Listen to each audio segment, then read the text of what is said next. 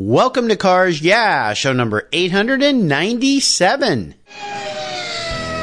This is Cars Yeah, where you'll enjoy interviews with inspiring automotive enthusiasts. Mark Green is here to provide you with a fuel injection of automotive inspiration.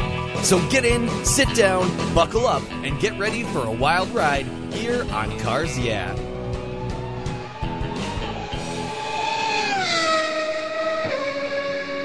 Hello, automotive enthusiasts. I'm revved up and so excited to introduce today's very special guest, Jim Kosh. Hey, Jim, are you buckled up and ready for a fun ride? I sure am, Mark. Here we go. Jim Kosh is the president of Automotive Communications near the Jersey Shore, a company he founded in 1999. Jim's been writing about cars since 1986 when he started with Muscle Cars, Vet, High Performance Pontiac, and High Performance Mopar magazines. He worked in PR for BMW and Mercedes-Benz of North America. He covers a wide variety of PR and marketing materials for brands including BMW, Subaru, Mercedes-Benz, Porsche, Toyota, Lexus, Jaguar, Land Rover, and many others. His automotive journalism has appeared in the New York Times in their Auto Ego column, and his work's been published by BBC Autos, and he regularly contributes to Hagerty's website and e-news. Jim is also a member of the International Motor Press Association. So, Jim, I've told our listeners just a tiny bit about you. Would you take a brief moment, share a little bit more about your career and a very obvious passion for automobiles? Sure. I'd like to start. Last week, we lost, I think, one of the greats in automotive writing and editing, Joe Oldham. Oh, yes. Last week. Now, Joe gave me my start in this business. Oh, wow. It turned out a friend of mine in college, Glassboro State College, was Joe's next door neighbor, or he lived on the street. And I guess 6 months after graduation, after I left a really crappy PR job, my friend said, "Hey, why don't I connect you with this, my neighbor, Joe Oldham? He gave me some background. Maybe he could give you some tips." And so he set up a meeting, and Joe graciously gave me his time. I went over to the city, met him, and right then and there, he sort of was, gauging what my real interest was. I thought it was going to be automotive PR, which eventually it was, but he suggested I start in journalism, and he made a phone call to a friend of his, Cliff Gromer, who was the editor of those magazines you mentioned, and set up a meeting, and 2 weeks later, I was working there. Wow. Very cool. Well, definitely a loss of a great person in our industry, and as he was a friend of yours, my condolences to you and his family for this loss. But isn't it great when people give us that first push, that first little bit of help that you never know where that's going to go? And it reminds all of us to do the same for young people. And that's what I love about what I'm doing here on Cars Yeah. Together, you and I, Jim, are going to inspire automotive enthusiasts and help them realize that if they want a career or life in the automotive field, it's possible. Just reach out to somebody, and almost everybody in this industry is willing to help. So thanks for mentioning that as a start. And as we continue on your journey, I always like to start with a success quote or a mantra, something that's important to you. It's a nice way to get the inspirational tires turning here on Cars Yeah. So Jim, take the wheel. I guess it's not so much a mantra as a philosophy, and it comes from my wife, Christine Auda, and that's the AUDA in my company name, Automotive Communications. Ah, yes. I was wondering if I was typing that wrong the first time I typed it. And, she'll come up, I'm sure, in other places in this conversation, because she was pivotal in my doing what I do. But she always tells me, you're really good at what you do, but never take any of the work for granted.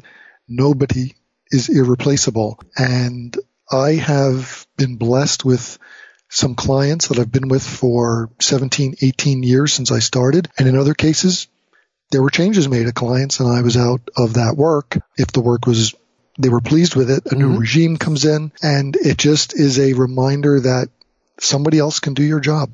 That is so true. And a lot of people think, nobody can replace me. And sometimes they're sadly and surprisingly mistaken when things go awry or something changes in the business that isn't their fault at all. They just go in a new direction. So definitely something worth keeping in mind. Always have some options in your back pocket and always be looking down the road at what can come later, for sure. Yep. You and I, us guys have been around for a while, know that. Well, let's go back in time. I'd love for you to share a story that instigated your passion for cars. Is there a pivotal moment when you look back in your life that you realized you were going to be a car guy?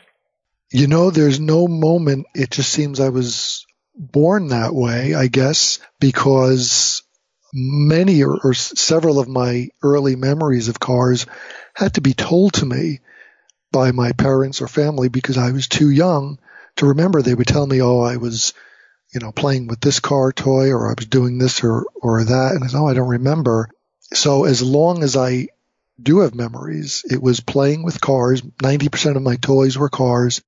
As soon as I could talk, I would point to every car and ask my father to identify it. Mm-hmm. My father was not so much a car enthusiast as, he was interested in them and he could identify them. He liked to keep up with, what was going on. And so, one of the family things, a couple of times a week, my father just liked to drive around the town. We grew up in a little city in New Jersey called Bayonne, very urban.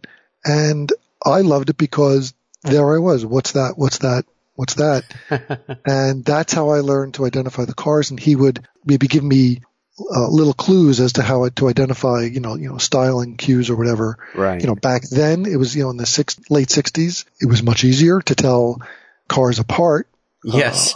Yes. And years apart too, because I think by the time I was 6 or 7, I could tell Cadillacs and Chevys back to about 1955. Wow.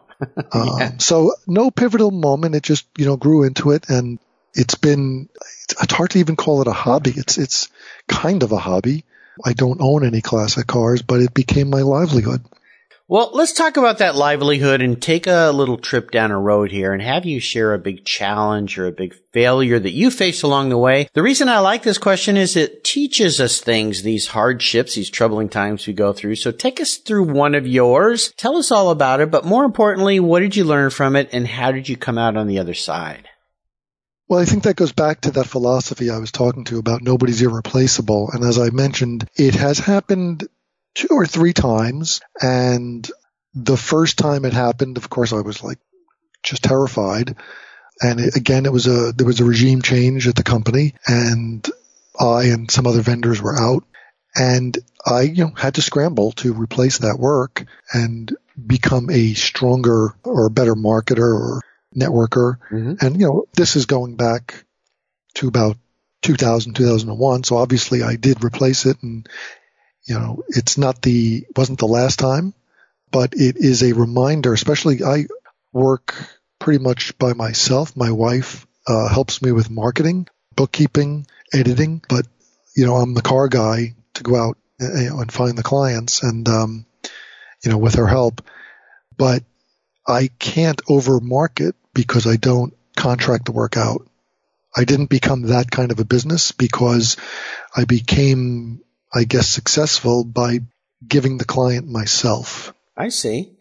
Well, what's a good takeaway for a listener out there that maybe hasn't gone through something like this before, but it might be coming, you never know? What would you suggest to somebody so that when it does happen, they're not so rocked in their world? They're a little bit prepared or maybe a lot prepared?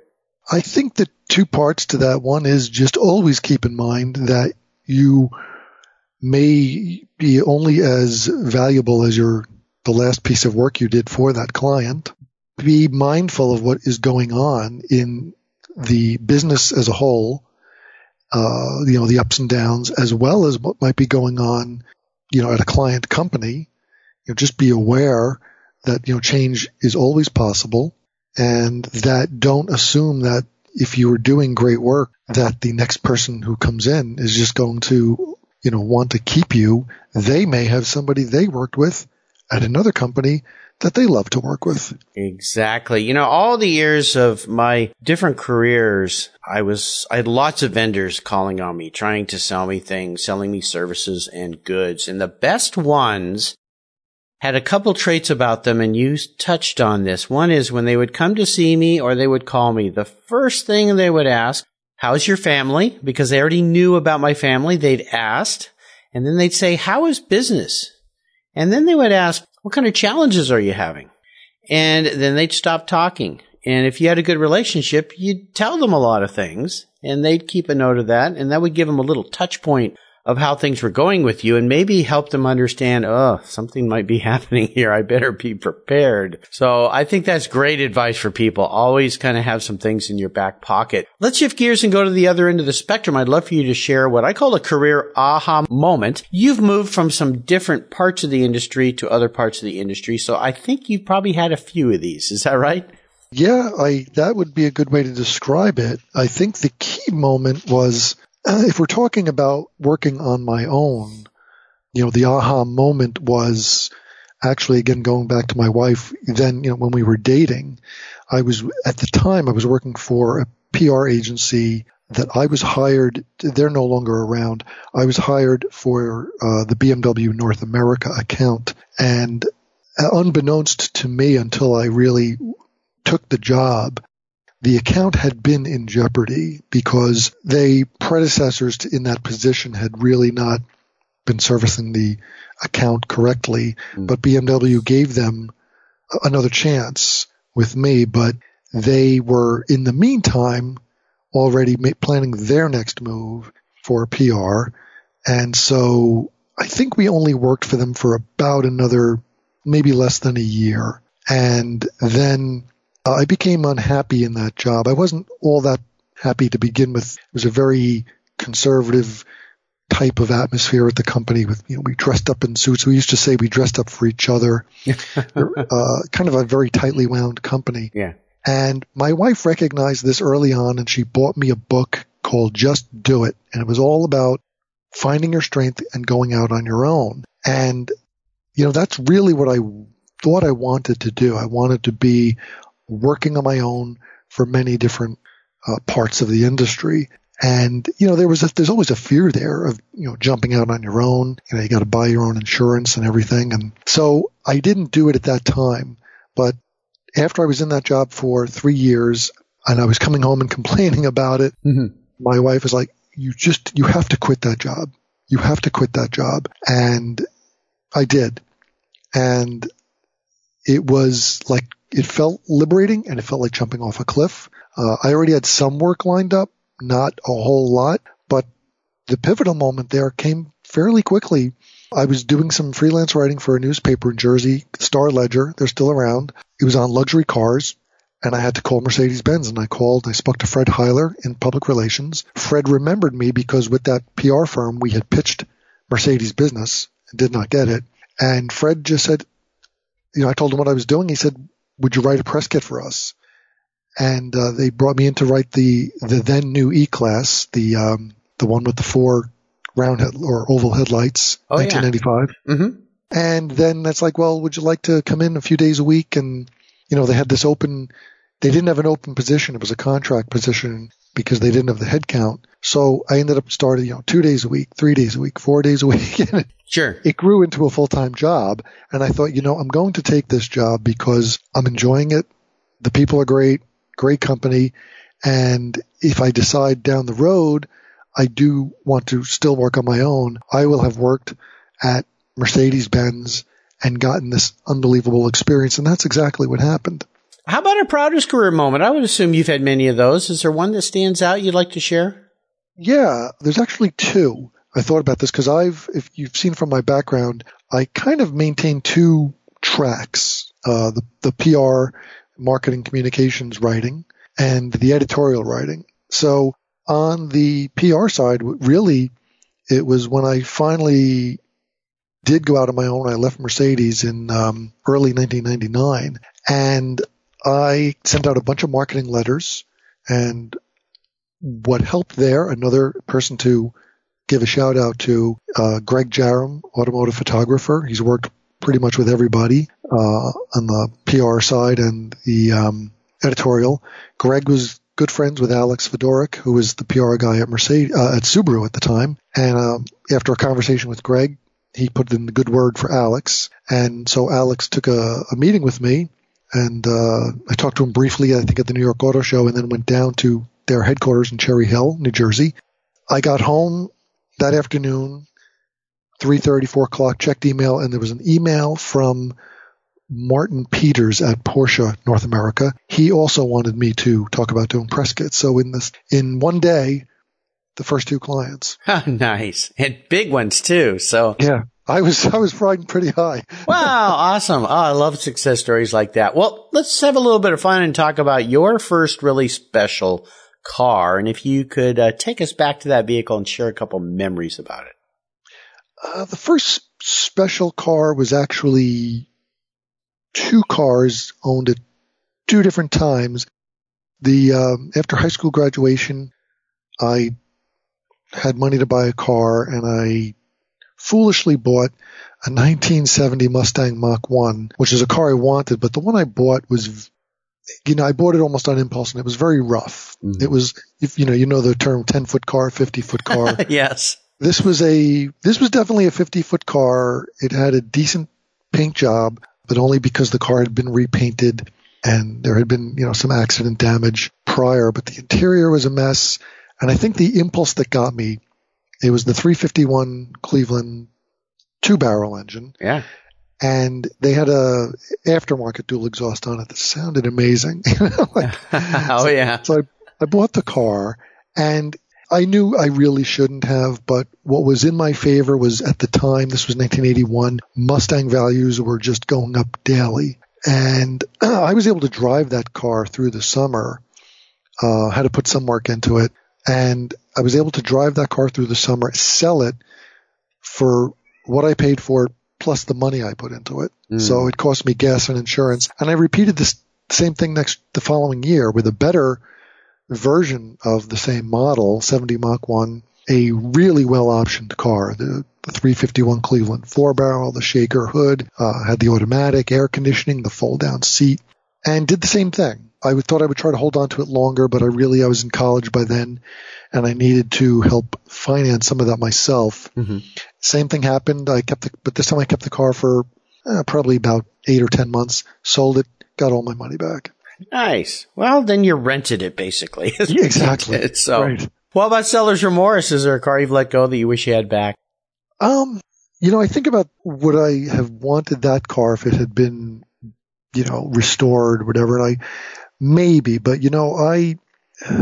I'd have to say no, only because, and we'll get to this at the end when you talk more about other cars. The fantasy question. Yeah, but the new ones are so much better, and you get the look, and so I think if I had that car, it would be more to look at it than to drive it. Yeah. I was talking with a lot of people at the SEMA show that I was at recently, and that's the same thing with a lot of old cars. There's this fantasy about old cars, but sometimes when you get in them and drive them, it's not as much fun as you remember. Or maybe they're a lot slower than you remember, or they're uncomfortable, or you don't fit, things don't work right. So I understand. Absolutely. Yeah. What I liked about it was the drama. The car had drama to it. It had a drama to the look.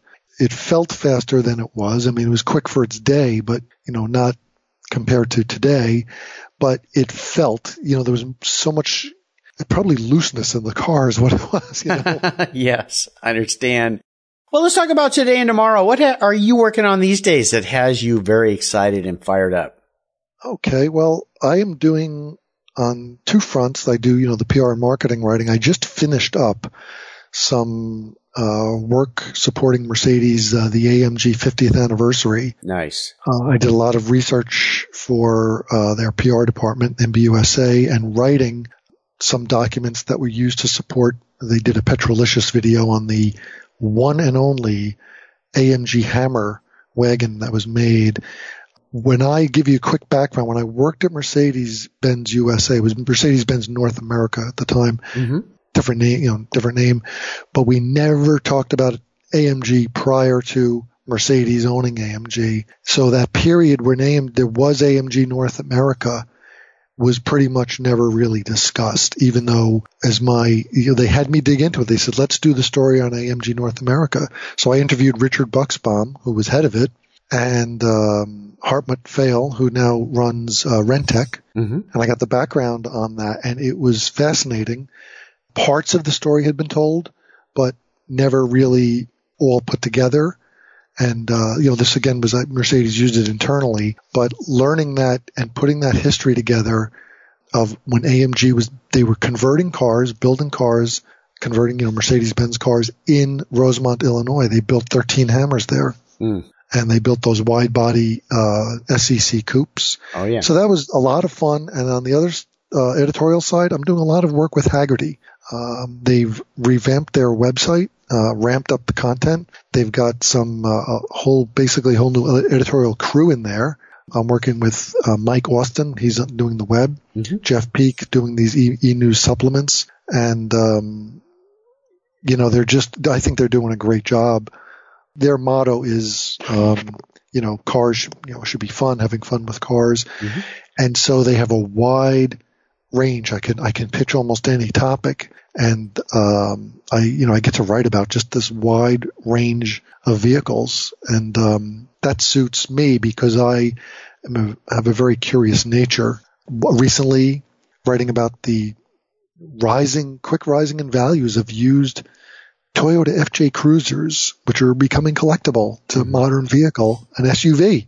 Yeah. And another, and then also writing about America's fascination with the personal luxury coupes of the late 60s and early 70s, the Grand Prix, Monte Carlo. I mean, cars like that were selling $300,000-$400,000 a year. And today they don't exist. Yeah. It's all SUVs. Cool. Very cool. Sounds like you are having a lot of fun. Well, if you had to manifest yourself into an automobile, what kind of car would Jim be and why? Yeah, this was one of my favorite questions because I had never thought about it, and I did. And then I came to, I'm sure you know the car, I think 68 or 69 to 71 Mercedes 300 SEL 6.3. Ooh, yeah. And this is how it came to me. I had a memory. I used to in those magazines I worked for a guy who was kind of a rough and tumble type. He was a street racer type guy, and I went to visit him and his wife, for dinner after when I was working in that PR firm, and we had to dress up in suits. So I get to his house, and he's under his car. He had a Hemi Roadrunner he's working on, and there I am standing in this suit, and he's almost kind of laughing at me, and he said, you put on he said, you really come off well as a corporate guy. And he said, but I'm sure the people you work with don't know that other, that side of you that I do, that sort of fun, little bit of mischief. Sure. Is, up for doing something fun in a magazine or something. And I said, you're probably correct. And he laughed. He goes, that's what I like about you. Because you can do that. You can pull that off. And that's the Mercedes, the 6.3 is that car. Right. It's so conservative and stately looking. And except for that little 6.3 badge, you would never know what this car is out for. This car can have some fun. It can cause, have a little mischief behind the wheel. There you go. Very nicely thought through, Jim. I appreciate that. Well, up next is the last lap. But before we put the pedal to the metal, let's say thank you to today's Cars Yeah sponsors. I've been a big fan of Covercraft since I was in high school. Back in 1975, I bought my first Covercraft cover for my vehicle, and I've been buying them ever since. Covercraft has seat covers, dash covers, sunscreens, front end protection, floor mats, canine covers, things for your trucks, your power sports vehicles, everything. And right now, during the holiday season, they have a great option for you. Covercraft gift card. You can buy any of your automotive enthusiasts a Covercraft gift card of all sorts of denominations, and they can go to the Covercraft website and pick out whatever they like. Covercraft gift cards. It's a seasonal gift that's good any time of the year, and it will keep on giving day after day after day.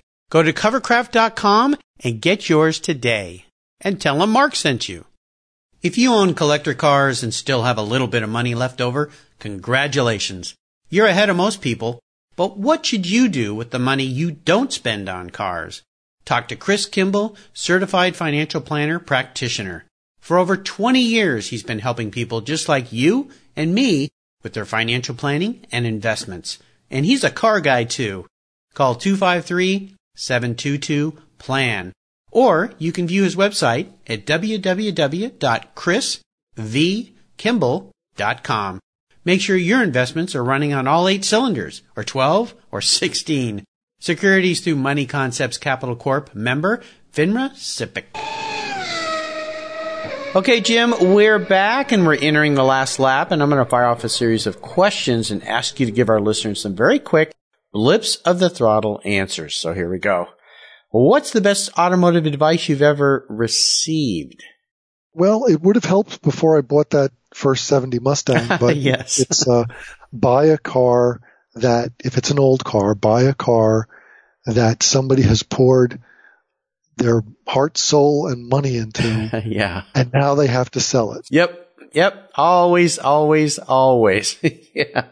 Yeah. Don't feel bad about the person losing the car. You're doing them a favor. Exactly. Would you share one of your personal habits that you believe has helped contribute to your many successes over the years? Yeah, this works for me, may not work for everybody. I know that when they teach writing features, it's do an outline first. Mm-hmm. I'll do an outline, but I must write the lead sentence or lead paragraph, whether it's a press release or a feature, an editorial feature, because to me, the lead sets the tone, the theme, and the direction and the mood. And if I don't have that, I can't proceed. There you go. Nice tip. Now, how about a resource? There's lots of them these days. Is there one that you'd like to share? Yeah, it's called wildaboutcarsonline.com. Cool. That's a new one for me. What do they have there? Basically, it is the Automotive History Preservation Society. The gentleman running it, Bob, I'm probably going to mispronounce his name, Jerometta. And they collect and scan in old car brochures, press releases, magazine articles. They do post on their social media today. As it happens, he posted a story, a road test from, I think, Car Life magazine about the first Cougar. And as it happens, I'm researching a story about the Cougar. So there's always something there that I, can use, and those old magazine articles are invaluable. Absolutely. Now, if I could arrange for you to have a drink with anyone in the automotive industry or field, living or deceased, who would that be? I probably would want to talk to John DeLorean. That would be a good one. Yes. Yeah, absolutely. What's the first question you'd ask him? I don't know what the first question would be, but I would probably want to delve into the days of Pontiac, and I just referencing the article I just wrote about the personal luxury coupes, I think I'd be, sort of fascinated about his thinking with the Grand Prix. It's written that he wanted to create sort of this modern Duesenberg type of car, and so he must have also had insight to the society, what the car buyers were going to want in the 70s, and this sort of neoclassic designed big coupe, which back then may have seemed a bit radical, and then became the mainstream. That's fascinating to me, and I would have, liked to hear it from, right from the mouth of the guy who, was behind that or pushing for it. Absolutely. I had a gentleman and author, Barry Wills, on the show here a couple of years ago. He wrote a book, John Z, the DeLorean and Me, Tales from an Insider. You might like to get your hands on that book if you haven't read it, because he was with John DeLorean from the beginning of the DeLorean Motor Company, and he was the last guy to turn out the lights. He was responsible for liquidating all the product after everything went upside down, everything failed. Really, a really interesting story. So I think as a journalist and a writer, you should get your hands on that book. I'll make sure that I post it on your show notes page on your website here at Cars Yeah. Speaking of a book, you mentioned one at the beginning. Is there another book you'd like to share with our listeners that you've really enjoyed? Yeah, I think it would be Go Like Hell by A.J. Baim. Yes. Yeah. And the reason for that, it's a great read, and for those who may not know the background of the Ferrari and Ford battle at Le Mans, the reason I love the book so much is it's a book about people, not cars. Mm-hmm. Because you can read about those cars and the technicalities of the racing, in many places. He captured, the essence of what was really behind it, which is people. And that, to me, is always interesting. That book is the second most recommended book by my guests here on Cars Yeah. AJ was a guest of mine here on Cars Yeah. You can go back and listen to his show. Really intriguing, interesting writer. The Arsenal of Democracy is another great book that he wrote that I learned a lot about how the Ford Motor Company contributed so greatly to the United States during World War II as well. That's another great book he wrote. But yeah, Go Like Hell. Interesting perspective on the people side of those great days of competing with Ferrari. I'll remind our listeners that you can find all these great resources on Jim's show notes page on the Cars Yeah website. Just go to carsyeah.com, type in Jim Kosch, and Jim's last name is spelled Koscs. Very unique name, pronounced Kosch. All right, we're up to the checkered flag here, Jim. This last question can be fun, but it can be a bit of a doozy. Today, I'm going to buy you any cool collector car on the planet. Don't worry about the cost. What would that car be? Well, I thought about this, and that's I came to that you and I would go down to a Ford dealer, and you'd buy me a Mustang GT. Oh, coupe. Nice. Okay, I could do that. And it's because I wouldn't say it's a collector car. Maybe in the future it will be, but it's an opportunity to, it's the best Mustang they've ever made, best driving, best, performance, etc. And you've got modern amenities and safety. You can drive that car and it will maybe become a collector car. You'll grow into it and you will have had it from the start. What color would you like? Well, they don't really make a blue that I like, and they stopped making that. For a little bit, they were offering a dark green. So I think I would have to go to, they've got two reds. One is a bit darker, and I don't know the name of the red, but it's, that's the one I would probably have to go with, unless they came back with, actually there's a gorgeous blue that Kia uses on some of its cars, but Ford does not. So I'd have to go with the red. I think Ford has two reds, as you mentioned, a race red and a ruby red. I think the red you're referring to is ruby. However, well, since we're playing fantasy today, you can have any color you want. So we'll paint it whatever you'd like. Okay. So that green, the green might be nice. Okay, we'll go with that one. Jim, you've taken us on a great ride today. I knew you would, and I really want to thank you for taking us on your automotive journey. Could you offer us a little parting piece of wisdom or guidance before you rip off into the sunset in that custom green Mustang GT Coupe? I think if you're, going into the auto industry, do your research, just be cautious, because the auto industry is cyclical. And, it can be fun and exciting, and it has its, it can have downtime. So just know that it's, if you're looking for something that never goes down, you probably want to be in be a tax accountant or in the funeral service business, right? Oh gosh, I guess so. Well, and after having just come back from the SEMA show here, get involved with SEMA and go check out what's going on in the industry there. I think you'll be blown away. This year's show was overwhelming, to say the least. And I think they said it was attended by 180,000 people. So, wow. Yeah, it's a big industry. Lots of areas of opportunity if you love the automotive field. What's the best way for our listeners to follow along with you and find out what you're up to? Oh, I'm on LinkedIn, and I have a website. The website is automotive.com, AUDAMOTIVE.com. LinkedIn is where I do updates. There we go. And obviously, as we mentioned earlier, that AUDA from his loving wife and supporter and business partner there. So go to the Cars Yeah website. I'll have a link there. You can click on it, check out what Jim's up to. And if you would like his services, you can contact him that way. All right, Jim, thanks for being so generous today with your time and expertise and for sharing your experiences with me and the listeners. Until you and I talk again, I'll see you down the road. Very good. Good talking to you, Mark. Thank you. What's every automotive enthusiast's dream? To design and build that perfect garage. My friends at Metron Garage are a group of creative talents who've combined their passion for cars with their careers in architecture. Their service includes unique garage design and state-of-the-art fabrication. They will create the coolest custom garage for you and your vehicles. Metron Garage's system features fully engineered commercial-grade material and structural framing that's stronger than traditional construction.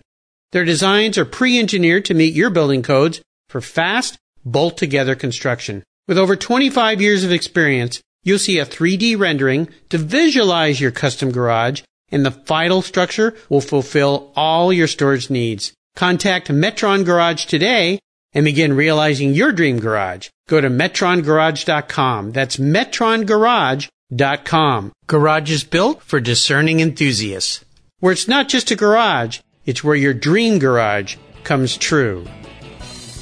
Thank you so much for joining us on today's ride here at Cars Yeah. Drive on over to carsyeah.com to find show notes and inspiring automotive fun.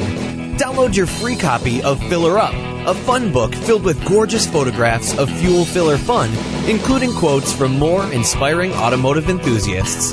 Download your copy today, and we'll see you next time on Cars Yeah.